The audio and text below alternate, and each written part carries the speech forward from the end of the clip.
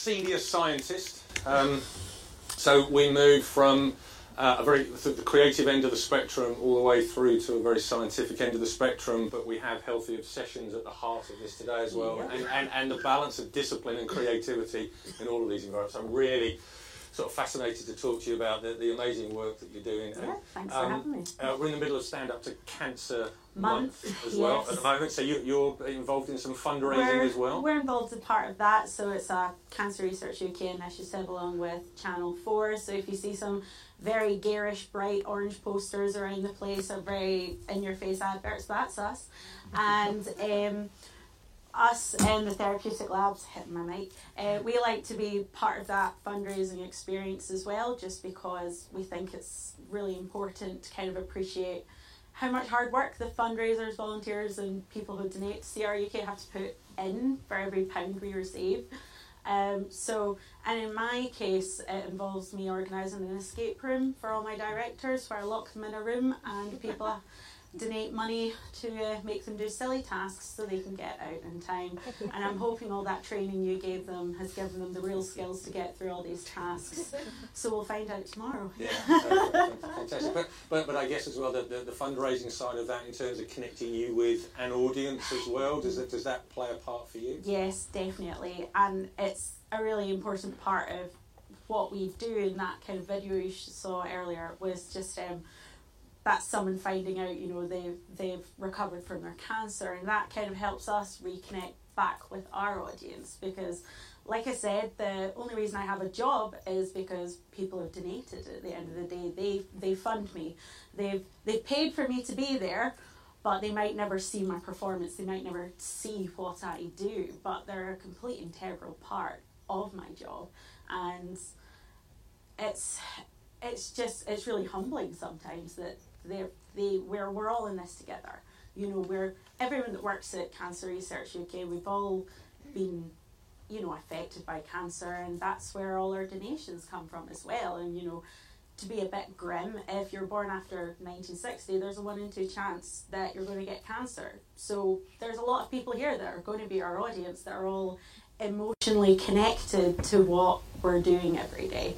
And part of being a scientist is sometimes really appreciating that, but also knowing when to bottle it up and just get on with it. You've got a job to do.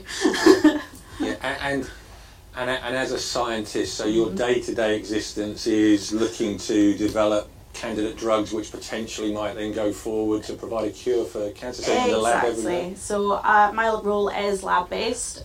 So I am part of a very large team of scientists from lots of different disciplines that are all trying to find cures for cancer. But my specific role within that is that I make the potential drugs and I also design them.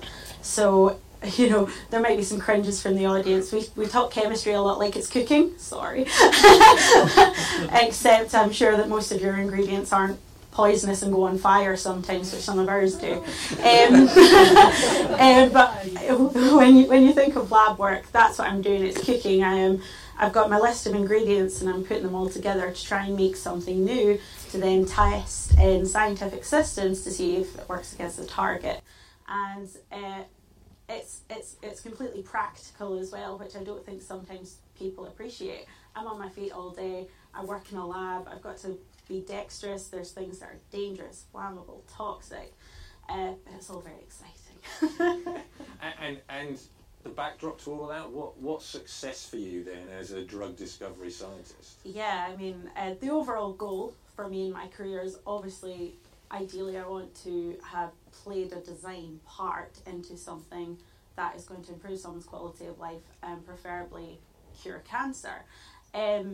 But really, if I work on a drug that's going to make it to market, there's not actually a massive success rate that will happen in my career because it's such a difficult problem. But part of that is just accepting as well that I'm just a little cog in this big machine. It's not one genius that's going to cure cancer. Like the video said, it's over 200 diseases. So we rely on massive networks of people all working together for that, and I'm just a cog in the machine. But the only way science moves forward is people having ideas. So it's so exciting being part of that process and knowing that something you do could spur that project on. And at the end of the day, the only way people are going to eventually find cures for cancer is if I get in the lab and I start making things for people to test. That's what gets you out of bed in the morning. Like, I've got to get into the lab, I've got to make things, because that's the only way you're going to get new drugs, is if we get in the lab and make them. Yeah. So within your world, there's obviously the deep rigour of scientific methodology, the repeatability, the consistency. If something's going to work, it needs to have gone through that rigorous scientific process. Yeah. But there's creativity in there as well. How do the two work together? Completely. It's the old cliche of you've got to learn the rules really well to know how to break them, because that's the only way scientific breakthroughs are ever made, is because someone went, okay, all these people have done all these experiments and proven all of this, well, how can I start poking this theory and take it to the next level? And in terms of the scientific rigour, it's such a backbone of what we do. It's so important. And unfortunately, I think that's sometimes what maybe people find a bit overwhelming, because they think it's data analysis, and it's all kind of drudgery, and we all just sit there and we're thinking all the time. But really, the only reason we sit and do all of that is because we've had this creative idea and we want to prove that it's worked. But we need the data rigour and data integrity there, so that other people can go, did you though? And you can go, yes, I've got it all here. I can prove that I did what I said I did. And like I said, the only reason you sit and do all the drudgery with the data and make sure it's absolutely perfect and on point is because you want to get back in the lab and do the exciting stuff. Because designing drugs is creative. We're designing at the end of the day, and you might not associate science with creativity, but like I said, that's the only way we ever break boundaries, is by getting creative. So we have to create that collaborative atmosphere where ideas are open, where people can come to you with ideas, that you can bounce things off of each other. And it's a big part of what we do. I mean, my current project, we're working on something extremely complex, even by our usual drug discovery standards. And that was 3 months of us just standing in front of a whiteboard, doodling ideas and bouncing ideas off of each other, going away, having a think, then coming back and scribbling all over again. And that's another reason why we talk about teamwork, and the people we work with are so key, because we've all learned the rules, we've all learned the scientific way of doing things, we've all done degrees in chemistry, but how people approach those problems are going to be completely different, and that's why you need a diverse team of people that think different ways and to have that open environment. Because if you're too scared of sharing your ideas, we're never going to move anywhere. Nothing's going to get done. We're just going to be repeating the same thing people have done before. So that's where it can be really exciting. Yeah. And talk to me a little bit about the ongoing motivation then, because it sounds like you need to be incredibly good at delayed gratification, because it could be a long time before something happens. Yeah. But you've got the day-to-day commitment to running the latest experiments in the lab and putting things together. Where does the motivation come from, where there perhaps isn't a success 2 weeks down the line that's coming? Yeah, motivation is a big deal, because in terms of drug discovery, we are playing a long-term game. From initial idea, we've got this target that might be involved in cancer, all the way up to a drug being approved, can be over 12 years. So, the project I'm working on now, it could be over 5 to 7 years before it even gets close to being in a human in clinical trials. So in terms of, how do I rate my job satisfaction, I could be waiting a while until I can tell you that, yes, I have achieved something. So this is where, you can't always think about big picture. Yes, that's what I want to do, but in terms of day-to-day, there's lots of little wins, because at the end of the day, science is exciting. You might not believe me, but it is. So I get to go in the lab every day and discover things that no one's ever discovered before. I get to make things no one's ever made before. And that's the motivation, because at the end of the day, everyone that does science is curious. They love to learn. And as a discipline, the whole point of science is that we're always learning. We adapt what we know to the evidence that's in front of us. That's what we love to do. That's what we love to learn from. So I'm always learning, I'm always reading, and I'm always discovering. So that's the thing that keeps you going every day. Yeah. It kind of takes me back to the world of sport, and the much quoted concept of the aggregation of marginal gain is very much a scientific application to the world of sport. What's the day-to-day gain that we can make? What's the refinement we can make? How do we advance something? little by little, and that's key. And you've talked about the teamwork component. What lengths do you have to go to get the teamwork right when you've got these different brains contributing, but then I guess carrying out the experiments and delivering the protocols? I love how you phrased it as different brains, because there's a lot of smart people in the room. So how I'm sure everyone in their different careers, they're used to dealing with lots of smart people in the room. And these are people that were, top of the class at high school, they've done their PhDs, they're used to being a smart person. And then how do you take all of these smart people who all have the best idea and instead push it forward into a project? And that's where having the synergy and the communication is really key. Like even this interview process for people that come work with us is a big deal, because we have to make sure they're going to slot into that team and also bring something new. So personality is a big part of it, as well as your scientific rigor and your scientific background. So that's, and specifically within our discipline in chemistry, we have to make sure like that. We've got lots of people from different backgrounds that are good at different things, but we've got ways of communicating with each other. And then we'll have our project teams that we're all part of, and that's where I'm working with cell biologists, metabolism experts, and then they'll get us into our larger network, because we also deal with academics, we deal with pharmaceutical industry partners who help us fund and accelerate these processes. So there's a lot of egos you're balancing, and there's a lot of ideas that you're balancing. So this is just where it's strategy and having just trust in each other, because at the end of the day, my biologists and my team, I trust them empirically that they're telling me the right thing, and vice versa. They trust me that I'm giving them the best potential drug for them to test in their systems, because I spent a long time at university learning how to make those things, and they also spent a long time at university doing their thing. So it's complete trust. If I start going in there thinking I know more than the cell biologist, it's just not going to work. That's not going to happen. Yeah. So it's trust and just communication's key. Yeah, I talk a lot with the teams that we work with around competitive collaboration. Yeah. Be the best at being yourself, but be the best at collaborating with other people to make the combination as good as possible. And I think that's key. I'm interested as well, just in terms of what you said earlier around you're running experiments, you're looking to get the data, you're waiting to kind of press the key to kind of see what happens. Mm-hmm. And I'm getting a sense that emotion may also be involved in this, rather than just purely sort of dead behind the eyes logical scientists. What happens when you press the button and it kind of goes, right, actually that hasn't quite gone how we thought it was going to. That hasn't. How do you manage that? Failure is such a big part of our job, because you can have the best idea in the world and you can just pursue it aggressively, but if you start ignoring all the failures and you don't see the wood for the trees, then you're wasting everyone's time and money, and you're never actually going to reach that end goal, which is curing cancer. Emotion is a massive part of it. Like I said, this is a long-term game, and drugs fail. They fail in the clinic, they might fail before that.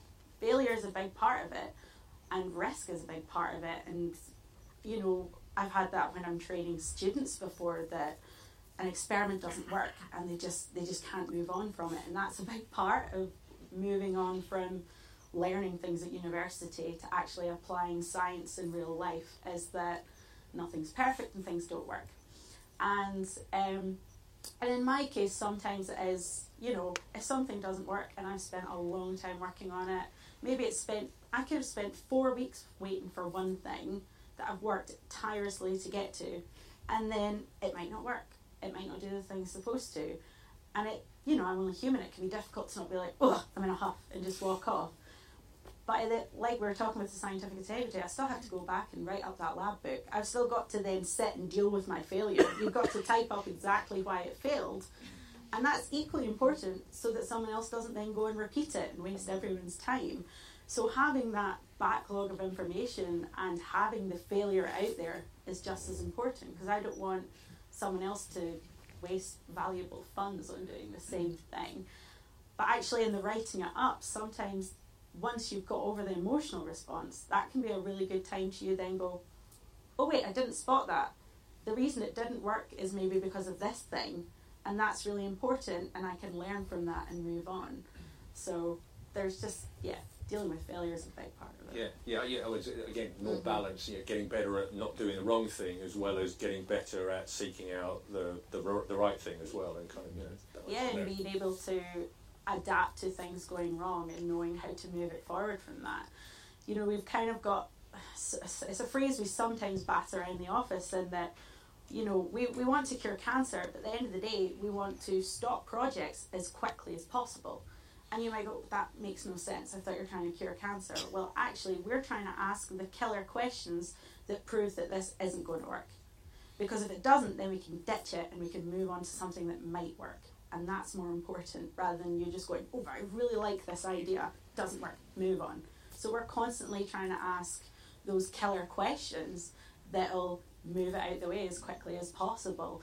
And it's, again, very difficult, because you get to a point where you're like, oh God, are we going to kill a project or not? But then it might surprise you and you go, oh, it's still working. Brilliant. Now we've learned something, and it might not work the same way we thought, but it's still applicable and we can still move forward. So we're always learning. Yeah. And I'm interested just in terms of, with the procedures that you're going through, the lab-based work, a lot of the kind of, you said you're on your feet a lot as well. Yeah. How do you make sure that stays at high standards, rigorous? Because again, like elite sport, that's a lot of monotonous stuff, doing the same thing over and over again. But the precision of it needs to be incredibly high, and there's a lot more at stake here. It starts with a bit of ritual. You go from the office into the lab. You put your lab coat on, your goggles on, your gloves on. You're not doing it just so you look sciencey, you're doing it for your own safety. And if anyone comes to my lab without goggles, they get shouted at and kicked out. And that's part of, the first thing, you get in your lab. And like I said, our job is extremely practical. You have to be extremely dexterous. And actually, as you move throughout your career in science, you're probably going to start moving out of the lab more into strategy, because you've got that overarching knowledge. So it becomes one of these funny things where if you're slightly more advanced and higher up the career ladder, we don't want you in the lab anymore because you're not in there every day. You're not as practiced, you're not as skilled, because I said it is extremely practical. And that's also a big trust of it, is for our senior chemists to know that, okay, see this really basic stuff? I'll do that, and you do the really fiddly, pernickety thing that's going to cause you to have to stare at it for 8 hours a day and make sure it's done properly. Because like I said, we deal with things that, we're trying to develop anti-cancer drugs, but at the end of the day, it's something that could be cell toxic. You don't know until you've tested it. We deal with things that can go on fire. We deal with things that can be poisonous, toxic. If I took it outside of the fume hood and breathed it in, I could be a goner. All these sorts of things might seem real, and it could be really scary, and you might go, God, you do that every day. But for us, part of our scientific training is knowing how to deal with it safely. That's why I spent 8 years at university, was how to deal with all these reagents correctly and know how to use them in a safe manner for an overall goal. Like, it's just such an exciting part of the job. And in terms of you maintaining your sort of healthy obsession and balance around what you do, do you have support around you? Who helps you out? Who keeps you sort of in the best shape you can be in? It's been really interesting hearing some of the other guys talking about, because I've certainly had that where, as a scientist we can get a bit locked on. We love what we do and we do take it home with us. My partner has complained on multiple occasions that I'm talking chemistry in my sleep. Just because I'm not at work doesn't mean the cogs aren't turning. And because a lot of it can be very thinking focused, I'm really lucky now that I'm settled with Cancer Research UK, that I can start to take a step back and start to maybe try and take care of myself a bit more, because over the years we haven't, because I've been so locked on doing lab work. But like that's where the organisation is great, because I'm so lucky that we've got a supportive team where people value the importance. We've got mental health first aiders, we've got people getting you out the door at your lunch to go for a walk rather than just sitting stressing over things. And it's creating that work-life balance with people that are obsessed with science. They love their job, but also making sure that they are healthy and are functioning the best way that they can. Yeah. I was slightly disturbed by Ashling's description of her father being a slightly stressed neurosurgeon, which kind of worries me a little bit. Right? Could you just chill out a bit because you're going to do something quite important? Yeah, but like what you said about, you've got to do something that's your vocation that you love. I think every scientist that you'll ever meet is always just like, yes, I get paid to do this. Like, this is so exciting for us. It's like geek and proud of it. Yeah, geek and proud. It's fine. Yeah. But that is the obsession thing, isn't it? Yeah. We at Planet K2 we had our performance geek concept a while. Just had that obsession with something, being really geekily interested in it, where you just kind of want to know some more and keep going. And is there sort of, because of the longevity of the programs that you're involved in, what does sort of ambition look like for you, sort of alongside those programs as well? I mean, the first thing, job satisfaction for me, is knowing that I'm always learning and that people trust my opinions and that I'm allowed to develop and push ideas forward. That's what's really exciting about where I'm at in my career right now.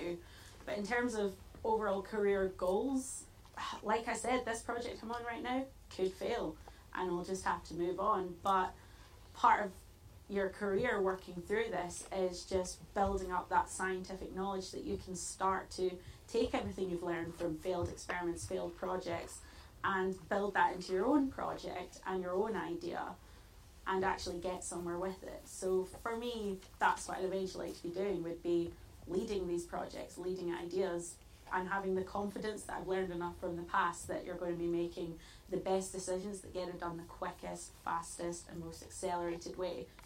Because at the end of the day, there's patients waiting. So yeah, and that was going to be my last question. Just in terms of sort of connection to the patient, does that feature for you guys in the labs? It does and it doesn't, because like what we've heard about today, sometimes you have to compartmentalise that part of you, because like I said, there's people I have in my own personal life that are currently dealing with cancer, that are asking me for advice about clinical trials, the medication they're on. I've had people in my family pass away from it, but if I focused on that every day, I wouldn't get my job done. But it's a kind of just more, it's there, it's always there, and it's at the back of your mind. And like that, being part of a charitable drug discovery organisation with Cancer Research UK as well, they are great for constantly reconnecting us back with people as well. They're so encouraging about us doing volunteering, fundraising, and also like that, being involved in Race for Lives and Come Along, because it reconnects us back with everyone else as well. And just to also show that as us, the scientists, the ones that you're paying the money for us to do this job, it affects us the same way, and we're really trying. We are working as hard as we can. No, fantastic. And that's it's this whole thing is very humbling for me. And finishing off with that as well, just incredible the work that you do, and the way and the dedication with which everyone at Cancer Research UK goes about that work as well. So more power to you, and more support to you as well. I think it's absolutely superb. So Mo, thank you so much. That's been absolutely superb.